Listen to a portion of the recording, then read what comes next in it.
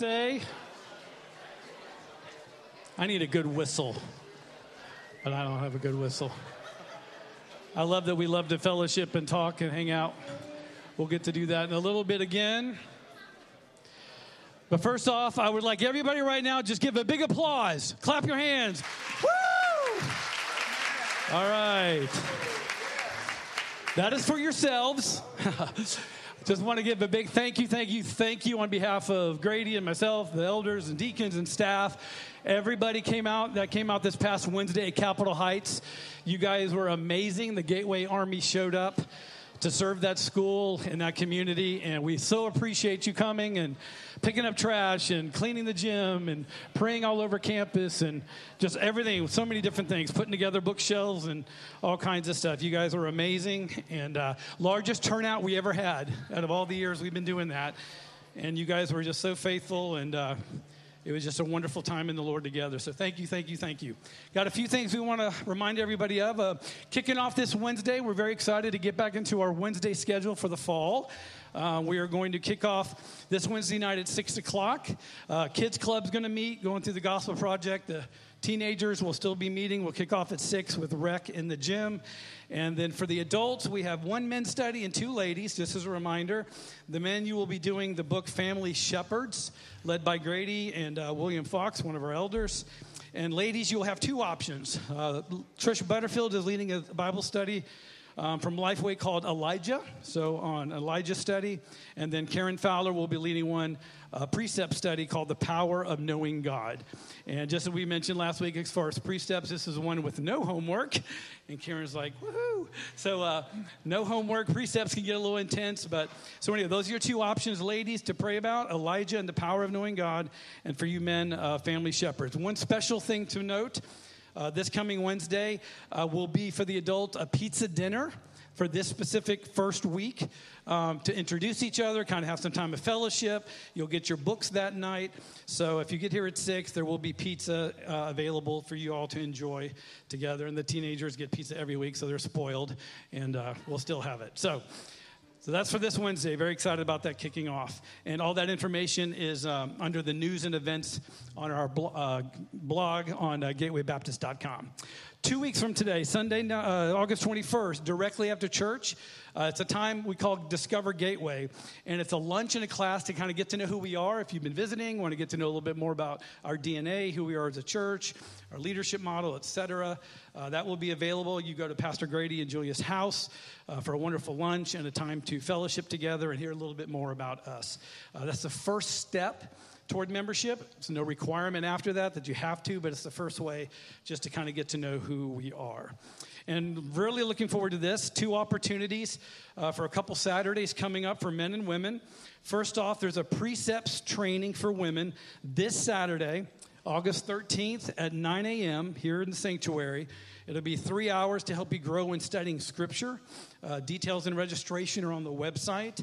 So this Saturday, right here, precepts training time for the ladies.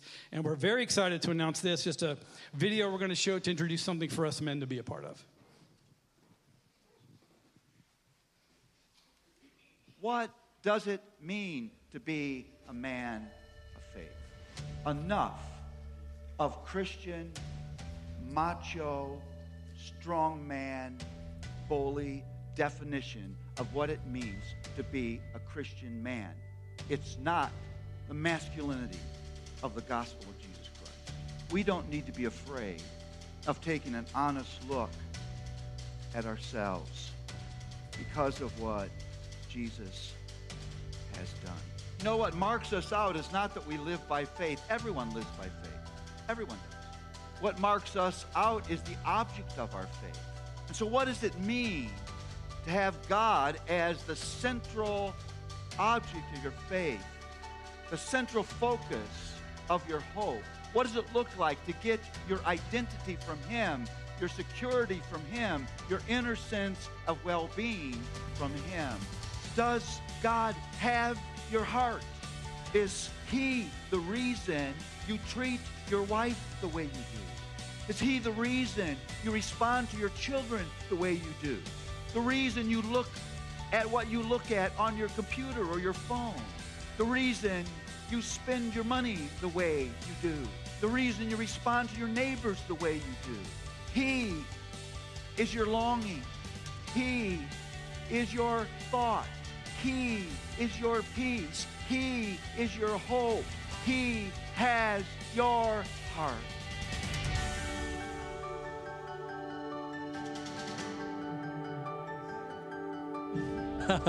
Now, we are very, very excited about this opportunity. August 27th, a couple Saturdays away at 9 a.m. Man, we would love for you to be here with us starting at 9, 3 hours. We're going to have 3 sessions and small groups following each session. Obviously, it's single men, married men, teenage boys, dads, bring your boys. Just a wonderful time of fellowship, of just this Men of Faith. It's a simulcast. Obviously, we're going to have the DVDs. Paul David Tripp is the one that you saw. We're so excited about this, just to get together and encourage one another in a time. And then after the conference at the end, we will have a lunch together, a fellowship. So we wanted to give you a few weeks notice so the ladies can plan with children and all that for childcare, and just for the sake of the men to be able to come together. Very, very excited about that time together. All right, saints, let's stand and prepare our hearts to worship the Lord this morning. Reading here from the prophet Isaiah, chapter 46, verses 8 through 11. This is a passage I go to many times just for encouragement, knowing our God is in control and he is sovereign over all things, and he is to be trusted because he is faithful. Remember this and be assured. Recall it to mind, you transgressors. Remember the former things long past. For I am God and there is no other. I am God and there is no one like me. Declaring the end from the beginning and from ancient times, things which have not been done. Saying, my purpose will be established, and I will accomplish all my good pleasure. Whether it's calling a bird of prey from the east or a man of my purpose from a far country. Truly I have spoken. Truly I will bring it to pass. I have planned it. Surely I will do it. Let's worship the one true God this morning.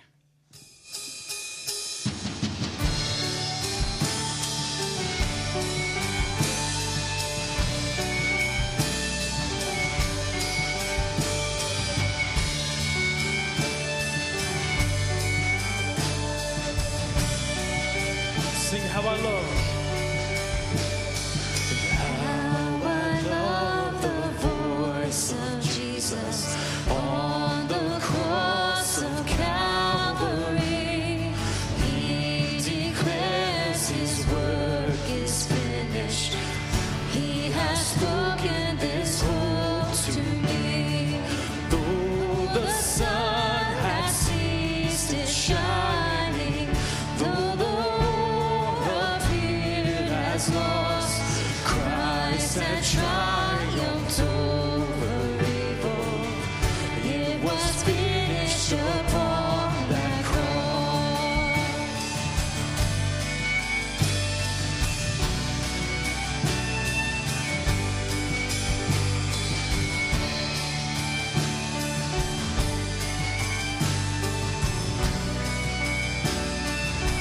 Now the curse. The curse, it has been broken. Jesus paid the price for me. Full of pardon he has offered. Great the welcome that I receive. Only I approach my Father, clothed in Jesus' righteousness. There is no more guilt to carry. It was finished upon that cross.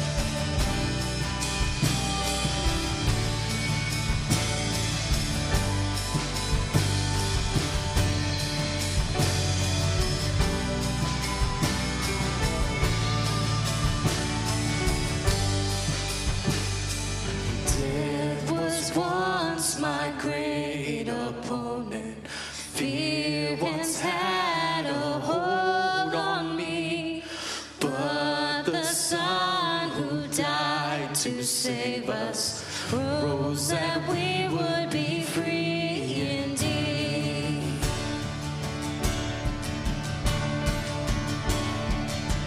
Sing that again. Death was once. Death was once my great opponent. Fear once had a hold on me. But the Son who died to save us rose that we would be free indeed. Yes, he rose. That we would be free indeed. Free from every plan of darkness. Free to live and free to love. Death is dead and Christ is risen. It was finished upon that cross.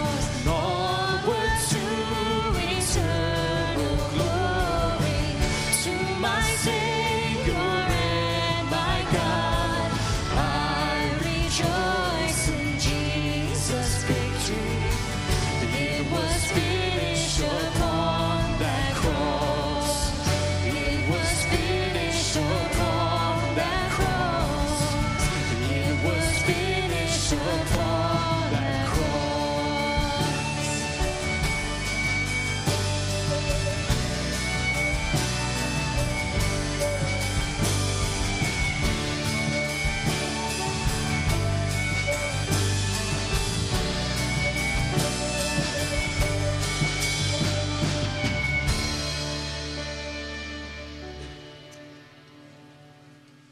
This next song we're going to sing is written out of Psalm 93. I just want us as a church to read this together. The lyrics. The verses will be on the screen so we can read this together. The Lord reigns. He is robed in majesty. The Lord is robed. He has put on strength as his belt. Yes, the world is established. It shall never be moved. Your throne is established from of old. You are from everlasting. The floods have lifted up, O Lord. The floods have lifted up their voice. The floods lift up their roaring. Mightier than the thunders of many waters. Mightier than the waves of the sea. The Lord on high is mighty. Your decrees are very trustworthy. Holiness befits your house, O Lord, forevermore.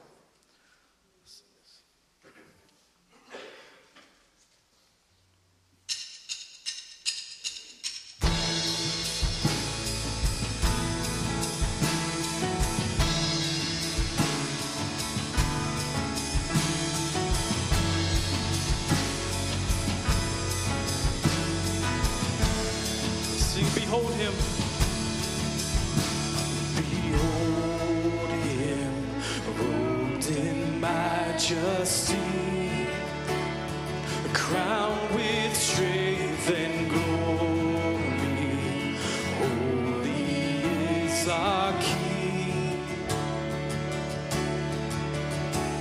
Behold him, though the waters rage, breakers bow before him, tides rush to obey. He reigns. He reigns when oceans roar. He reigns above the storm, enthroned on high. The Lord Almighty reigns. Behold him, stronger than the seas, God from everlasting.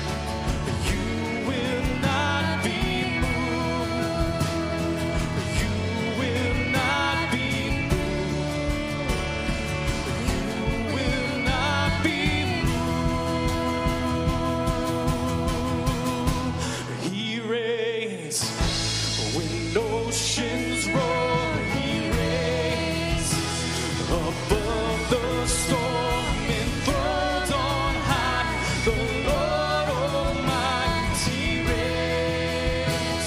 He reigns amidst the flood. He reigns with grace and love, enthroned on high.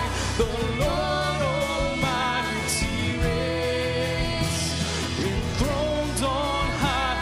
The Lord Almighty reigns, enthroned on high. The Lord Almighty reigns. Let's just sing that out. He reigns. And he reigns when oceans roar. He reigns above the storm, enthroned on high. The Lord Almighty reigns. And he reigns amidst the flood. He reigns with grace and love, enthroned on high. The Lord Almighty reigns.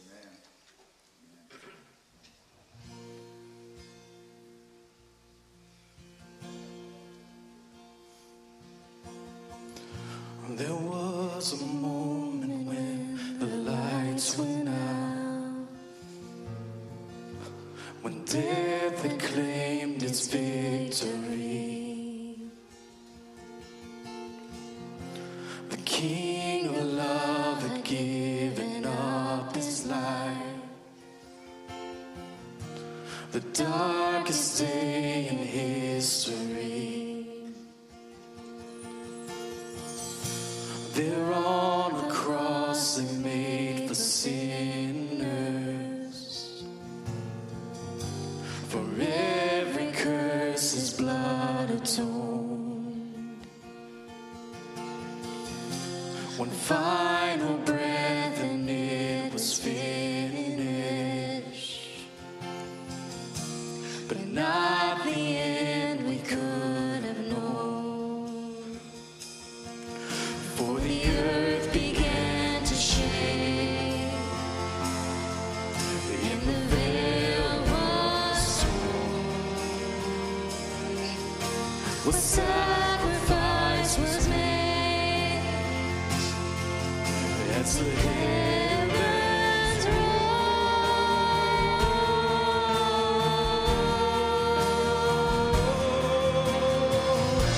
And all hail King Jesus.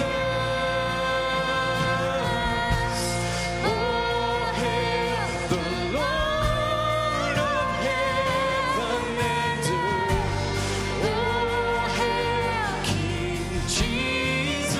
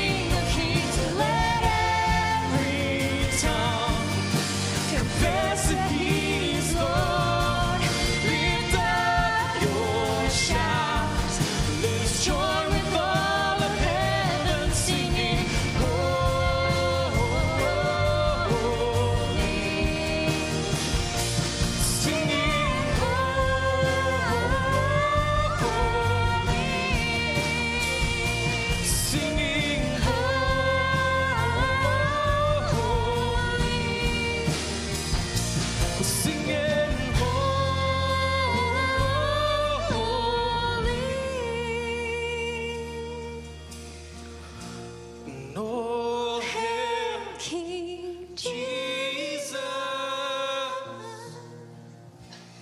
Oh, hail the Lord of heaven and earth. Oh, hail King Jesus. Oh, hail the Savior of the world.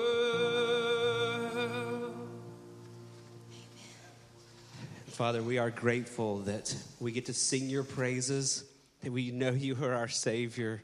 Yet even as we sing that and that longing for the day when every people will know that you are the Lord, we are reminded that all over this world are people who've never even heard of the name of Jesus. And Lord, I pray that we would have broken hearts over that. Lord, we so take for granted the grace that has been brought to us, that we have your word, that people have explained the gospel to us, that we can sing freely and shout your praises without even giving it a second thought. Yet there's people around the world who've never had this opportunity. And so, Lord, I thank you that you're calling us to make you known among the unreached peoples of the world. Lord, I pray that what we've just sung will be the cry of our heart. Lord, that we would want to be worshiping you and praising you every day of our life. And Lord, we'd be wanting to make you known to those who do not yet know. And we ask it all in Jesus' name. Amen. Thank you. You may be seated.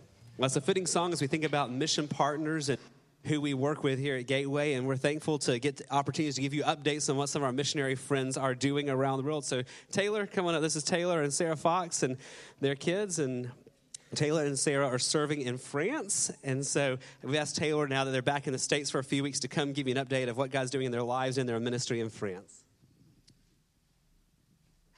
There we are.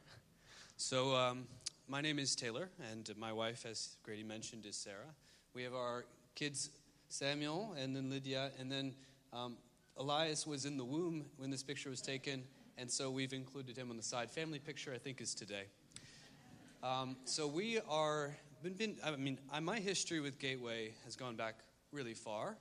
I think we have a picture that includes how far back. Go forward one, and you'll see something real quick. This one. So this was 2003 when my family, we started going to church here. You guys probably know my dad, who's an elder, I believe. Last time I checked. Then Alex, Rachel, and then Ellie's not paying attention. No comment there. We'll go back. So Sarah, myself, our family, the Fox family, we call ourselves the French Foxes. We live in Strasbourg, which is right on the border of Germany. I go shopping in Germany, and we do ministry in Strasbourg. The groceries are cheaper in Germany. And so we've been in Strasbourg for about 8 years now, and I moved there right after we got married. So what we do in Strasbourg is, there might be a couple of you who are familiar with the name The Navigators. It's a collegiate ministry that's also in the United States. My parents did the Navigators at Auburn, and then I ended up going to France and discovering that the Navigators were also there. We'll go forward 2 more slides. Yeah, there we are. So we do student ministry, and I want to real quick give you a small little picture of France. France is a country that has a very, very long history with Christianity. The majority of the people in the country would call themselves Catholic, would also call themselves atheist. In a weird way, you'd say culturally Catholic, you could say culturally Baptist or culturally Christian, but if you ask them what they really believe, they would say functionally atheist. They don't really view that there's a God. And I would say that that's not necessarily exclusively to France, but to more of the new ways of thinking as we move forward, as God kind of moves into the foreground to the point where he's not a part of our daily life. And I think that's something that's not very important to us, and it's kind of an intrusion into our being God, if we have a God that exists that's bigger than us. So our ministry is with college students, and one of the ways, I'd say French people are very afraid of anything that doesn't look Catholic. They especially if you're an American going over doing ministry, because they're afraid of, cults. They're afraid of things that are going to make them go crazy and give all their money or drink Kool-Aid. And so the ministry we do is largely rooted in a hospitality ministry. So you see us sitting around the table. And the idea is when you sit down at the table with you, when you break bread and when you share, very much like communion, you share of the same drink, you share of the same food. There's a trust that's built. We're real people. We're not just going to talk about Jesus. We're inviting them into our life, our home. And then when we sit down around the table afterwards, we open up the Word and we eat, you could say, spiritually. And for a lot of these people that we're sitting down with, a lot of them are culturally Catholic, and that we're not trying to change that so much as we're trying to invite people into the Word and help people learn how to pray, learn how people to walk alongside other people as they grow up in Christ as well. And a lot of these people end up going back into the Catholic Church and becoming, you could say, the leaders of little ministries, or being people who serve in the church as the people who take care of the children or run the youth program. Because in a large sense, maybe this is true here, but in France, there's a lot of people who don't want to commit to anything, who don't want to serve, who don't want to show up, who want to say, I'll just show up if I want to, if I'm interested. And so our desire is to really accompany these people, and with the hope that they're going to go back into their own churches and have a heart to serve, but also be able to walk with people as they grow up in their faith and introduce them to the Bible. And I think a lot of people, maybe some here as well, we feel like we can read the Bible, we can pray, but I'm not sure if I could do that with somebody else. I don't know if I have anything to give. And I think taking that step of walking with other people is really important. So that's what we're hoping to do. So it's a discipleship ministry. And a lot of dishwashing, eating, very hospitality ministry. This year we just got a house. We have five bedrooms. And so our hope is to have people come to our home, be able to stay longer, maybe some people to stay and come live with us. The goal is to really bring them into our family life and to really show how Jesus is not just a one meal type of event, but more of a life as well. So we don't know what that'll look like yet, but we're excited about that. If you guys would like to be, how can you guys be involved? Well, first, Gateway is our sending church since we left all those years ago, 8 years ago. And I would say in large part, Gateway has invested in my life and our family's life, even since I was over here sitting when I was 11 or 12 years old. And I'm thinking there's children here that are probably, in a way, maybe in 10 years or 15 years, who might be on the mission field as well. So I'm not necessarily exceptional. I think God can send people all over the world who are sitting in this room right now that we're not even necessarily aware of, or that person might not be aware of them being sent. So first, I want to say thank you to Gateway for your prayers, your encouragement, for the times you've prayed in service for us, for your hospitality, inviting us over. I would invite you to continue to be praying for us as we start a new ministry with a home, in a sense of a bigger space, a lot more space to welcome people. And for the people that we're investing in, we really are hoping that we have people who are willing to say yes, to commit to running groups and serving and walking alongside other people who are willing to say yes to that challenging moment of, I don't know if I have anything to give, and I don't know if I'm spiritually mature enough to do that. So we're praying that God would bring us people. If you would like to connect, we're still here for 2 more weeks. After this service, we have a family thing, so we're not going to stick around for really long today. But on the 21st of, August, 21st of August, we'll be inviting all of you to come have flat foods with the Foxes, which is basically pizza and French crepes. I thought it sounded better than pizza and crepes with the Foxes. So flat food with the Foxes after church. And if you'd like to see us for another moment, feel free to stick afterwards and ask, and maybe we can find a time for coffee or to come over and to spend time with the family. So thank you so much. We'd love to connect, and thank you guys for being our supporting church.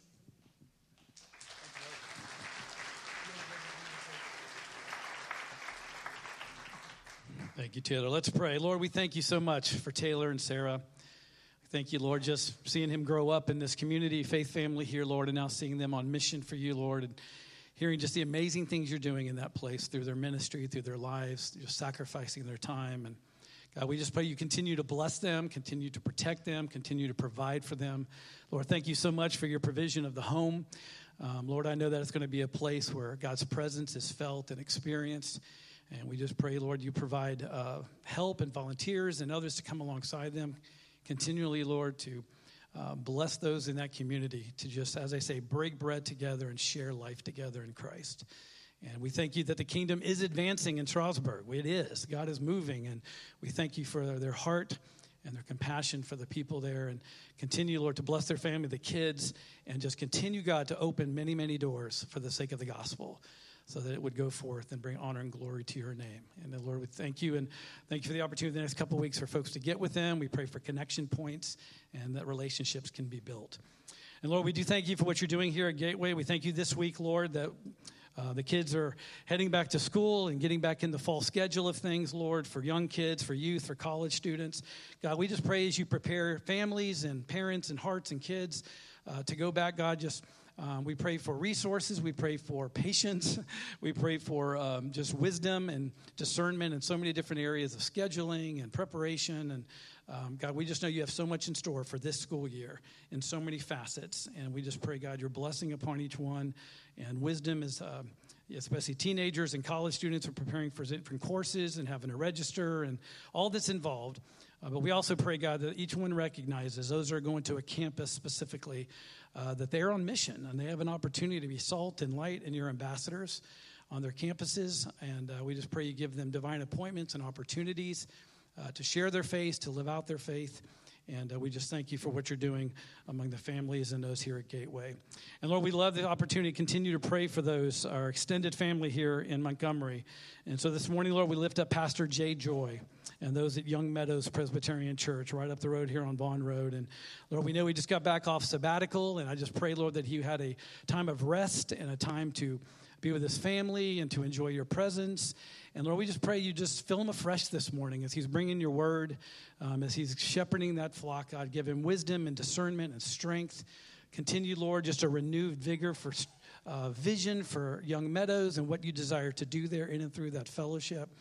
We thank you for those that are under his care and the leadership there, God. We just pray that your kingdom come and your will be done through that congregation this morning. Lord, we thank you for your provision. You're a good God. We are so blessed.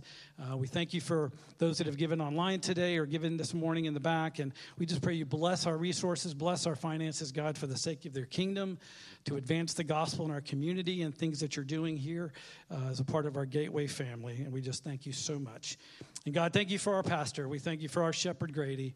Thank you, Lord, for his heart and his love for us, to love us, to serve us, to protect us, to feed us your word. I watch him every week, Lord. He's so faithful to dig into your word, to study and to glean from you so we in turn can hear from you. And we just pray you bless him this morning. Just encourage him, strengthen him as he brings your word. God, we love you. We praise you. God, I pray we never take for granted the fact that we can be in this room this morning every week as a faith family to worship the name of Jesus. Where many nations right now, people are being persecuted or they're hiding out in a cave or in the hills and can't do this publicly or in this type of a setting. Maybe be excited and grateful, God, that we can gather together to worship the one true God, the King of Kings, as we declared this morning, our King Jesus. And we love and praise you in Jesus' name. Amen. Amen. In 1st to 4th grade, you're dismissed to kids' worship. So all the current 1st to 4th graders, that is a new group, a big new group that's just moved up to 1st grade. You're headed with Mr. Tom and Miss Jennifer. You guys have fun with the new kids coming up this morning. And they're still going. Well, find 1 Peter chapter 1 in your copy of God's Word, Gateway family. 1 Peter chapter 1. Now, as you're finding it, I want to ask you a question this morning. If you think about the last week, the past 7 days, how much did you think about the grace of God? Now, this is not anything for you to turn in. It's not a homework assignment. You're not being graded on this, but be honest with yourself. As you think about what's consumed your thoughts and your mind over the last week, how much have you thought about the grace of God? How much has your mind focused on God and His grace? You know, over the past 6 weeks in the beginning of our study here on 1 Peter, we've been seeing a lot about the grace of God. And the greeting and then the introduction that follows, we've seen all about God's kindness to us, all the undeserved blessings that He has poured out into our lives, especially in our salvation. Just to remind you, in verses 1 through 12, Peter's reminded us that even though we are exiles, even though we're strangers in the world and different, we see God's grace because we're the chosen people of God. He has pursued us. Even though life is hard, we see God's grace because He gives us the amazing promise of eternity with Him when we are free of those trials. Even though we have hardships in this life, we see God's grace in the fact that He redeems those hardships to grow and sanctify and purify our faith. Even though we cannot see God with our physical eyes, we see God's grace that He's put within our heart, a love for Him, a trust in Him, a joy in Him. And we saw finally last week that Peter was trying to awaken us to the wonder of this grace that is ours by reminding us that the Old Testament prophets longed to experience what you and I take for granted in knowing God through his grace, and that the angels long to watch us, that we've been watched this week by angelic beings who are marveling at the fact that we can know God because of his grace. We've seen through these first 12 verses of 1 Peter the grace of God on full display. And again, the question for us is, have we thought about God's grace throughout this week? And with that foundation in place, we come to chapter 1, verse 13 this morning. This begins a new section of Peter's writing here. This is where Peter actually begins the body of his letter. And there's going to be many sections as we go through this letter this year. But this first section is how he shows us how we respond to the grace of God. It's a very fitting, natural way to follow up to everything he's laid out in these 12 verses about the grace of God. Is now, how do we respond to it? Because we've mentioned over and over here, God's grace not only saves us, God's grace transforms us as well. So Peter begins to show us here how the grace of God is going to transform us. Up until this point, there have been no commands. It's just been descriptions for us to help us get the big picture of what God's grace is like in our lives. But here in verse 13, we get the very first command, the first imperative of the letter, and many more are going to follow to show us how the grace of God transforms and changes, how we respond to that. But the one we come to this morning in verse 13 is foundational, friends. Of all the places that he could start, he starts here because if we miss this command, if we miss this response to the grace of God that pursues us, we will miss most of the others as well. And so where does he start? He starts with our minds, with our thoughts. Of all the places Peter could start in showing us how we respond to the grace of God, he begins with our minds, with our thoughts, what we focus on. So again, the question, how much did you and I think about the grace of God over the past week, is a fitting question as Peter begins to show us how we are to be thinking as people who have received God's grace. So let's look at 1 Peter chapter 1, verse 13, looking for the very first command of the letter and what it has to do with our thinking. Can I ask you to stand, please, in honor of the reading of the unchanging Word of God? We'll also have it on the screen for you. 1 Peter chapter 1, verse 13, I'm reading out of the English Standard Version. Therefore, preparing your minds for action and being sober-minded, set your hope fully on the grace that will be brought to you at the revelation of Jesus Christ. Would you pray with me? Father, thank you for your word. Thank you that your word is living and active. Thank you that you pursue us with your word and you show us who you are and you show us who we are and you change us. And so we ask your Holy Spirit would come open our eyes to the wonders of this verse today, that you would use this verse to change us and to sanctify us and grow us to be more like you desire us to be. So have your way, Lord. Use your word. We ask it in Jesus' name. Amen. Thank you. You may be seated. So here's what I want you to see this morning. I want to go and give you the main idea of this text, and we'll unpack this together today. Here's the first command, the first big idea as we start the body of this letter. Here it is. God calls us to discipline our minds to focus on him and his grace. God's calling us here. This is the command from the Lord, but it's an invitation. It's a calling from God to discipline our minds, to intentionally focus our minds on him and on his grace. Now, again, we want to be clear here. This is not what we do to get to God. This is not what we do to try to earn God's grace. God's grace is undeserved. God's grace is not earned. It is unmerited. This is nothing we're doing to try to make God happy with us. This is because we have received the grace of God. This is what God enables us to do. This is what God is calling us to do and gives us the strength to do. So as we work through this, friends, this is not something that we can just muster up the effort to try hard enough to do. This is something that God changes us to be like as his grace works in us. And it's particularly starting with disciplining our minds, focusing our minds to think about him and his grace. Now, friends, we need this. It's a fitting place for Peter to start because the reality is, if your mind is like my mind, it stays distracted a lot.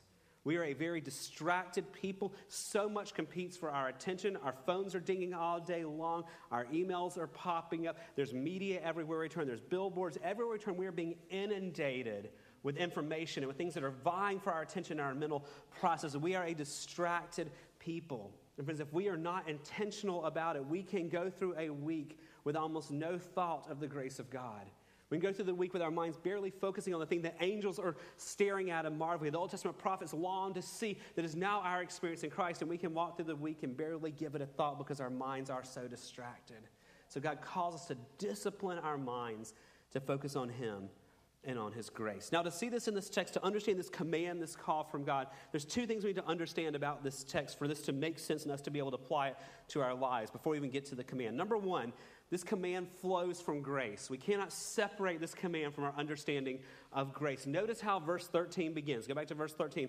This first word here is so important, therefore. He is not introducing a new concept here for us. He's building on everything he's shown us in the previous 12 verses about how God has pursued us with his grace. God has given us his grace. God has given us this amazing salvation. Therefore, we now find the strength from his grace to do this in response, not to get to him, but because he's already made us different. Friends, if we miss the therefore here, what follows becomes a burden instead of a joy. What we're going to see this morning should be a joy. It should be something that brings us delight, that God is inviting us to focus our minds on him. But if we miss the therefore, if we try to do this apart from understanding who we are as the elect people of God, these strangers in the world, if we don't understand that first, this command will be a burden and not a joy. So number one, this command flows from grace. We must keep that in view with us. But number two, we need to understand there's only actually one command here. If you look at the English here, it almost looks like there's three commands. You can look at this text and be like, okay, we're supposed to prepare our minds, we're supposed to be sober-minded, and we're set our hope fully. But there's actually only one imperative here, only one command, and that is actually this third phrase, set your hope fully. That's the only command in this verse. What comes before that in those previous two are participles. Again, here's our little English lesson here. They support the verb. They explain how it happens. And in the Greek, these are what are called instrumental participles. They tell you how you do what the command is. So there's only one command, set your hope fully on grace. And then these two phrases before it tell you how to go about doing that command. So you can more literally read in English today, verse 13 would say, therefore, set your hope fully on grace by preparing your minds for action and by being sober-minded. So the command, the force, the emphasis of this text is set your hope fully on grace. Now, with that in view, knowing this flows from grace and knowing what the command is, let's start here with this command, that third phrase here, to see what God is calling us to do here. He's calling us to focus our minds on something. Why? Friends, because the battle to either walk with God or follow the world is going to be won or lost in our minds. Please don't miss that. We are constantly in a pull to either follow God or follow our flesh, follow the world, follow the enemy. That battle is daily won or lost by us in our minds. So this is so foundational to everything else that's going to follow. In the weeks to come, you're going to see in these next verses this call to pursue holiness and this call to have godly fear and this call to love one another well. All these other commands start with this command because those other commands require us to think rightly about who God is and about his grace. Now, if you were with us several weeks ago, I used kind of a silly analogy. I talked about a step stool.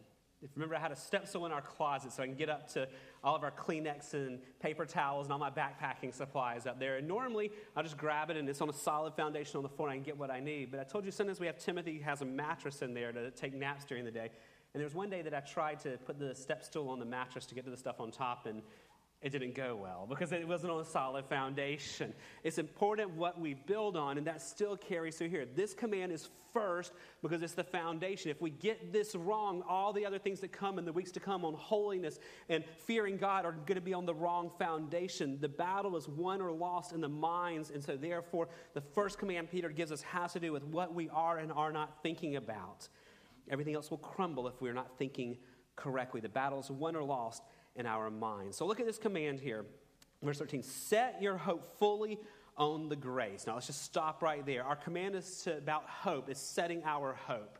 Now this should sound familiar because if you remember back to verse 3 a few weeks ago, we talked about the living hope we have. And I told you several weeks ago that hope in Scripture is not a feeling. It's not this subjective thing. Well, I hope things are going to be better. Or I hope my team is going to win. Hope in Scripture is a confident expectation.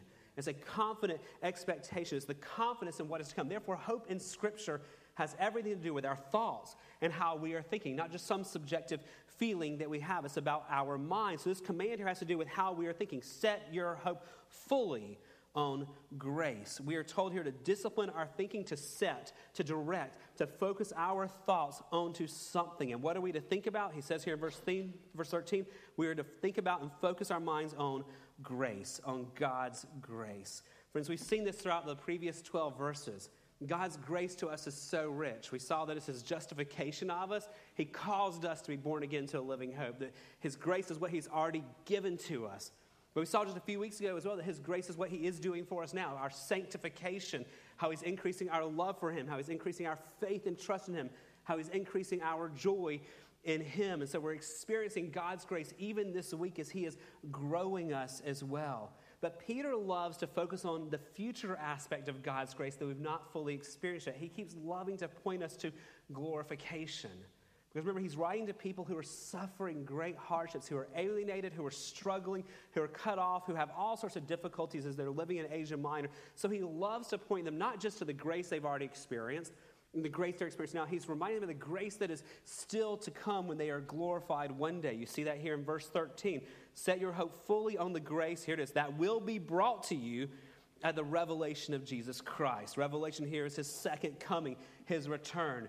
This is the grace that is still to be experienced by us when we get to see God face to face with unveiled faces. We get to be in a place where there's no more temptation ever again and no more sin, where we have no more tears and sadness and grief and sorrows, where we get resurrection bodies with no more pain, no more aches, no more blurry eyesight, no more whatever, where we get to experience God and his creation for perfection for all eternity. We do not experience that fullness of grace yet, but that is coming for us. So Peter says, take time to focus your mind, to discipline your mind, to think about the grace of God, the grace you already have, the grace you're experiencing now, and the grace that is still to come in the future. God's calling us to discipline our minds to think about that. But how do we do that? How do we discipline our minds in a very undisciplined age of all these distractions to focus on the grace that is still to come, the grace we have now, and the grace that we've already experienced? This is where I love what Peter does with this text. He doesn't just say, just go do it, try harder. He gives us two very practical ways that we can discipline our minds to remember this. And how do we discipline our minds on this? Well, think about it from a sports perspective.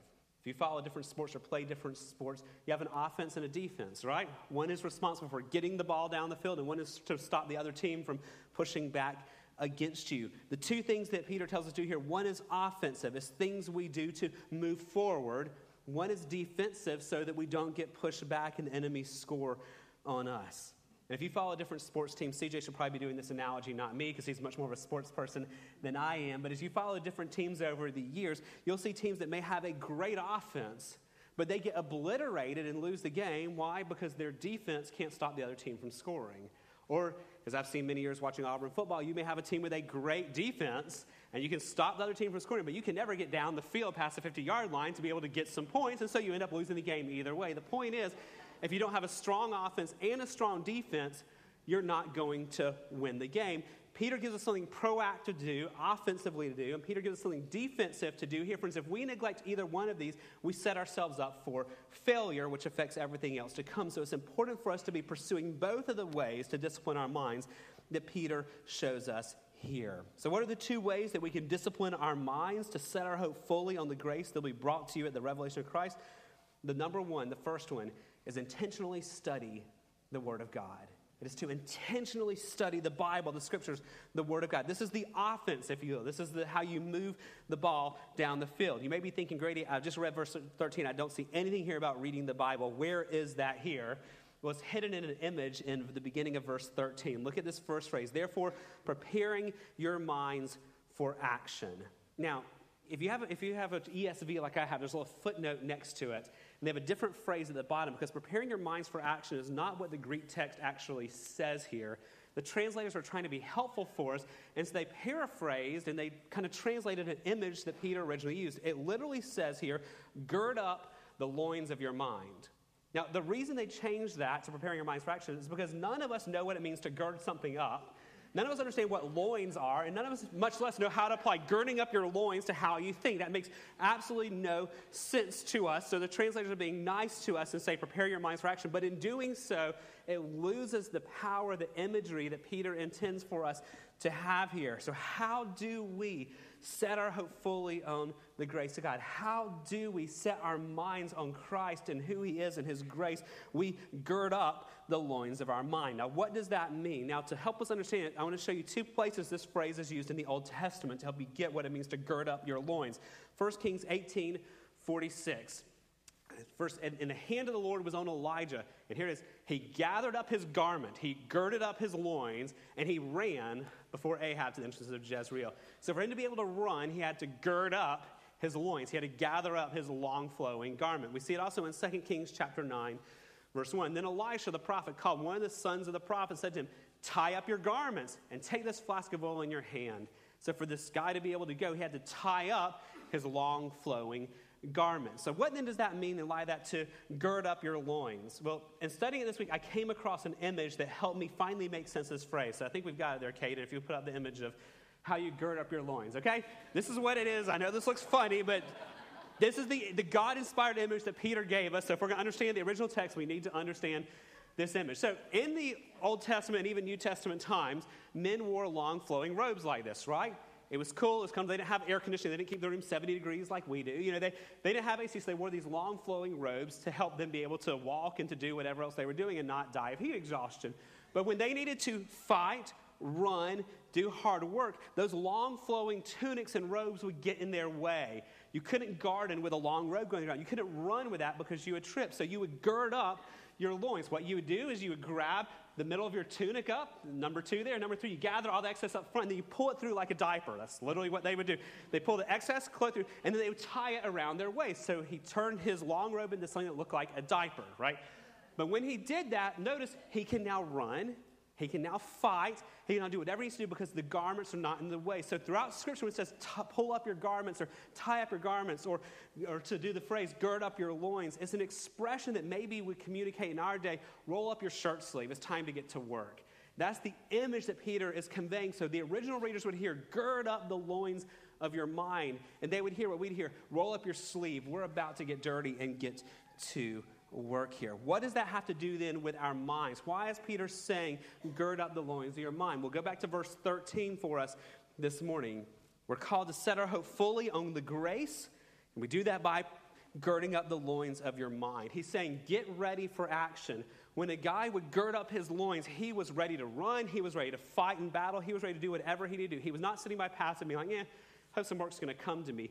He was intentionally getting himself ready to do whatever task needed to be done. And that is the image that Peter wants us to have, is that if we are going to set our hope on Christ, it's not going to happen if we just sit around passively hoping our minds wander in this thought. We're going to have to be as intentional as the guy who girds up his loins, getting ready to fight. And what do we do to gird up the loins of our mind now? Well, we get the answer in Ephesians chapter 6, verse 14. Ephesians chapter 6, this beautiful text of the armor of God and what it looks like to follow God. We're told to stand therefore having fastened on, notice this, the belt of truth. The belt was what was necessary to hold up, to gird up your loins. You had to have the belt to tuck all that stuff through and tie it off so you could run. And what holds it in place is truth, the belt of truth. And so what he's calling us to, if you go back to verse 13 here, is to preparing our minds for action, to gird up the loins of your mind by studying the truth, friends. And what is the truth? The truth is the Word of God, His self-revelation. So this image here for us of how we set our hope on the grace of God is the imagery of the Old Testament people girding up their loins, ready to work or fight. Or perhaps you could think of it today as the athletes who discipline themselves to eat a certain diet and do a very regimented training routine and doing all these things so they're ready to compete. He's saying, believer, if you want to hope in Christ, if you want God's grace to transform you, you're not going to get that just sitting around passive. You need to be ready to pursue God, and you pursue God by running after the truth. You run after the Word of God. His point is we're not going to accidentally fall into learning more of God's grace. He's calling us to focus on it, to study it with intentionality. And friends, that takes more than Sunday mornings. That's why we so want you to move beyond just coming to worship service and plugging into a small group, whether it's a Sunday school class or a Wednesday night study or a life room homes. Plug in somewhere where you're exposing yourself to discussing the Word of God beyond Sunday mornings. That's why we want you and your families to be having family devotions and family worship. That's why we want you to be talking about the Word and having devotional times every day as you're exposing yourself to the Word of God. That's why we so want this to be our priority as a church, corporately and individually. How do we know more of God's grace? We prepare our minds for action. We gird up our loins. We study the Scripture with intentionality all week long. So back to my opening question. How much did each of us think about the grace of God this week? My guess is, we're not going to do a survey, but my guess is if we did a survey, there'd be a pretty close link between how much time we spent discussing the Word of God with friends, the amount of time we spent studying the Word of God on our own, and how much we thought about the grace of God. The more we're in Scripture, the more we will think about the grace of God. God calls us to discipline our minds, to focus on Him and to focus on His grace, so we study the Scriptures. That's the offensive part.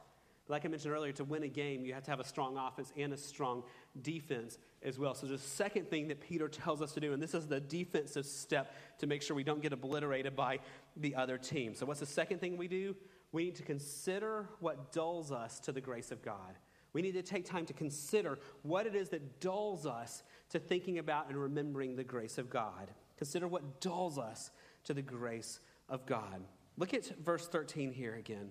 And notice this word here in the middle of the command. Set your hope fully on the grace that will be brought to you at the revelation of Jesus Christ. Set your hope fully, completely. The word means to be undivided. Set your undivided focus and hope on God's grace. Friends, that means there is a real temptation and a real danger that we may not be fully hoping in God's grace. So there's a real danger in having a divided mind where we're not focusing on God as we should. That means there's a real danger of you and I as believers being undisciplined in our minds and not dwelling on God and thinking on Him like He calls us to do. Now, where do we see that here? This is the second phrase, that second participle here in verse 13. And it's this phrase that says, and being sober-minded.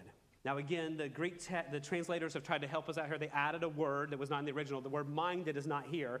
Peter literally says, be sober. He doesn't say be sober-minded. He says to be sober. Now, again, the translators are helping us because this is obviously all about the mind, preparing your minds for action, setting your hope fully. So they tried to clarify for us. But I think they lost a little bit of the image that Peter intended. I think Peter's helping us think through what happens when a person is drunk versus sober. Now, think about it. When a person gets drunk, what happens?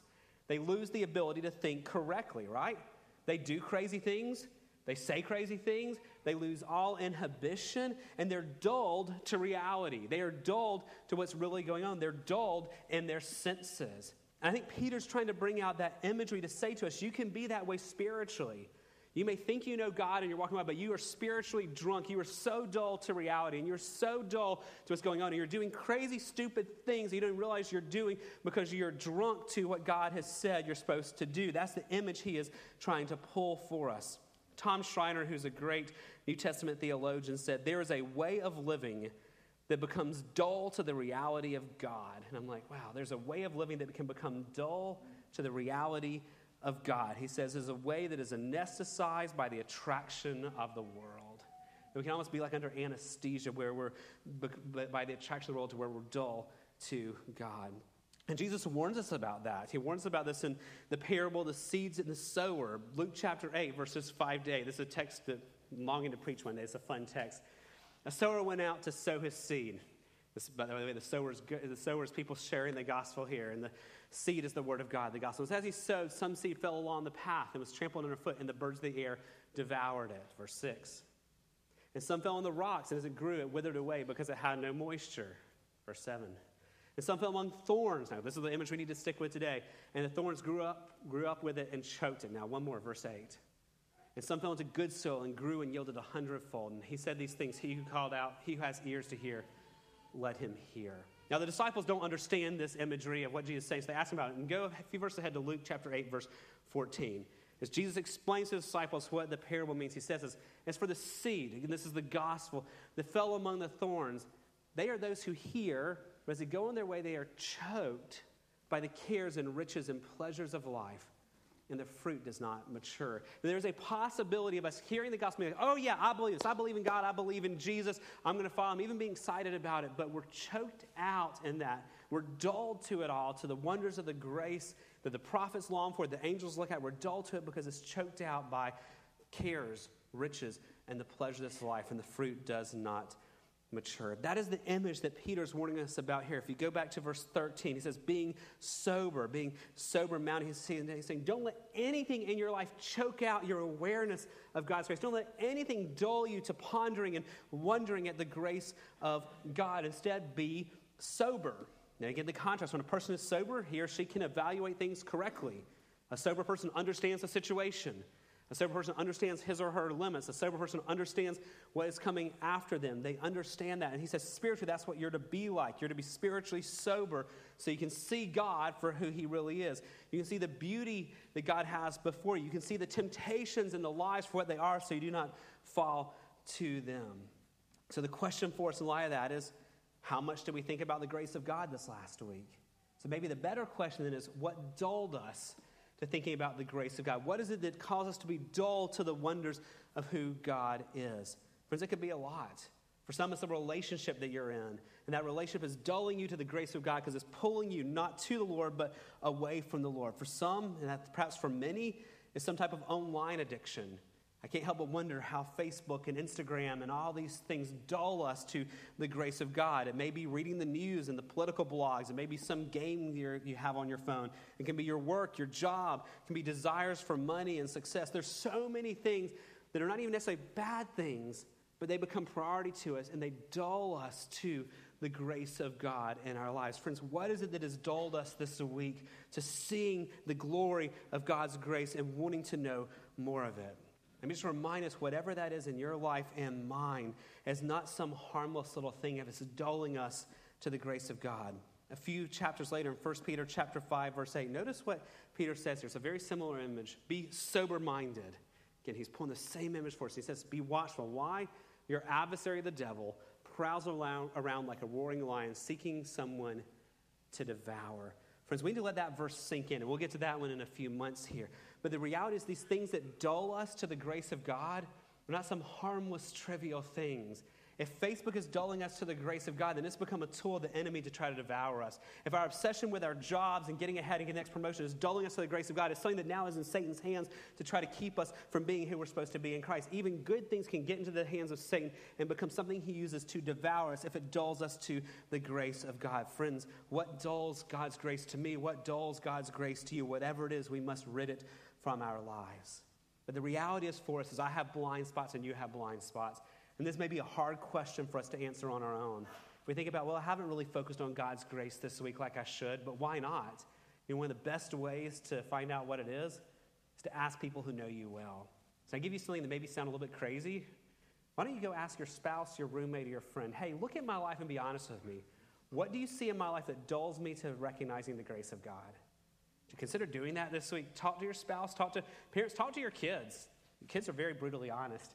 And ask them to be honest. Talk to your roommate. Talk to the person sitting next to you, but find a brother or sister in Christ you trust this week and say, look into my life and tell me, what do you see that is dulling me to the grace of God? And then walk together to seek to rid that from your life so you can focus more on God's grace. So let's bring all that back together here. First 12 verses of 1 Peter 1, he's told us how amazing God's grace is. And now the very first command is with our minds. God calls us. God invites us. God commands us to discipline our minds to focus on him and his grace. God calls us to discipline our minds to focus on him and on his grace. So practically, friends, offensively, how will you read God's word this week? What book of the Bible are you going to read there? What are you going to do this week to prepare your minds for action, to gird up your loins to let the word of God feed you? But then defensively this week, friends, what are you going to do to be aware of what's dulling you to the grace of God? And are you willing to put those things aside for the sake of knowing more of God's grace? Friends, let's pray this week that God will let us be a people who dwell in his grace, who think about his grace, who ask him for more of his grace, who talk about it with one another, and who challenge each other to grow in the grace of God. Would you pray with me? Father, we are thankful for your word. Lord, we are thankful that you use your word to teach us more of who you are and what you desire for our life. Lord, thank you that you've not left us wondering what your will is.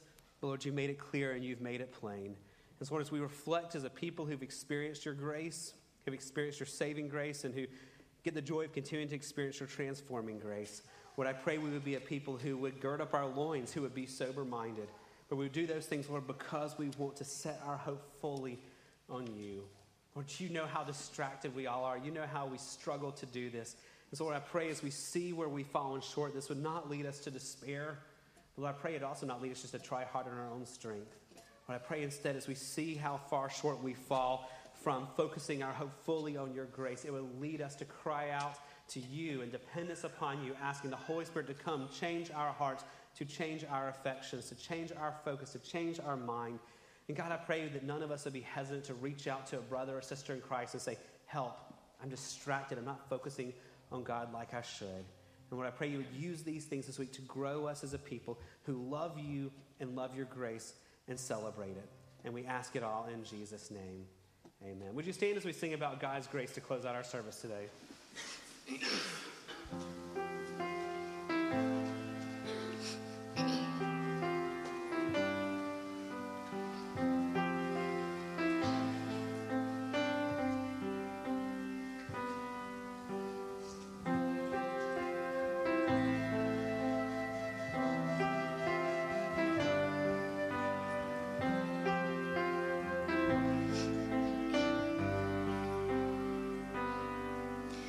Beneath the cross of Jesus Christ, no shadow remains for shame to hide.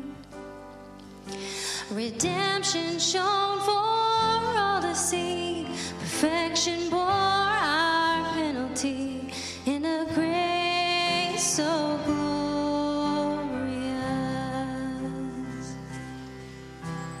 Immortal day the veil was torn, when mercy donned a crown of thorns, as law gave way to liberty and freedom for humanity, with a grace so glorious.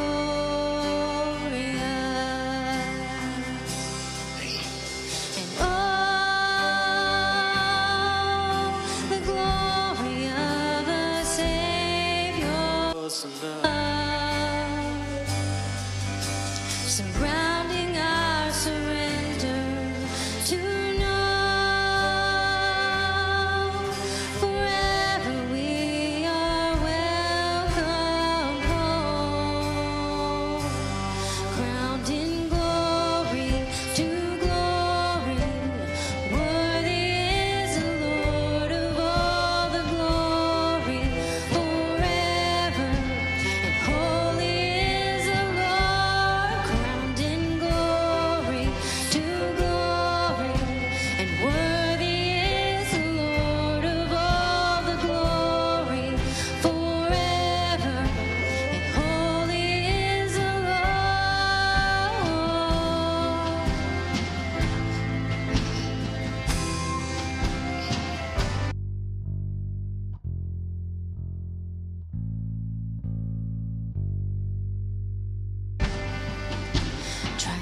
Triumphant praises without end.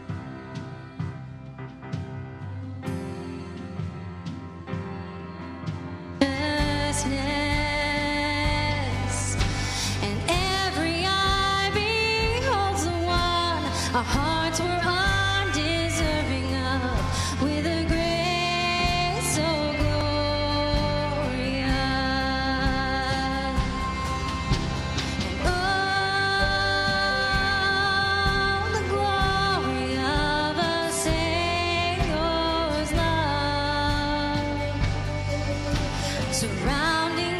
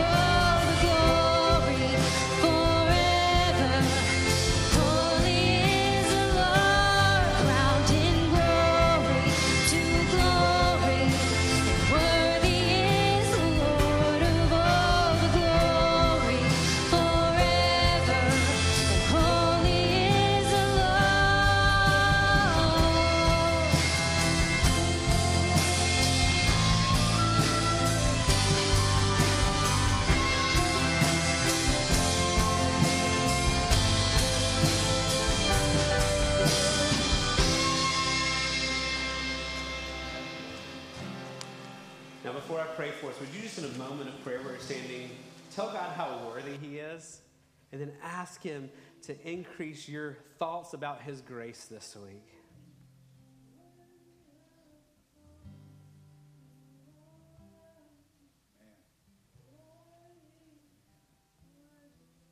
Lord, you have heard the prayers of your people, declaring that you are worthy, you are holy, there is none like you. And Lord, we confess so often we lose sight of that as we get distracted by the cares of this life. So we ask for that glorious grace to transform our hearts and our minds this week to where we long to know more of you, where we long to think more of you, to where you fill our minds with thoughts of you all week long. Would you do it this week, Lord? We need you to do it in our lives for our joy and ultimately, Lord, for your glory. We ask it in Jesus' name. Amen. God bless you, Gateway family. Have a good Sunday.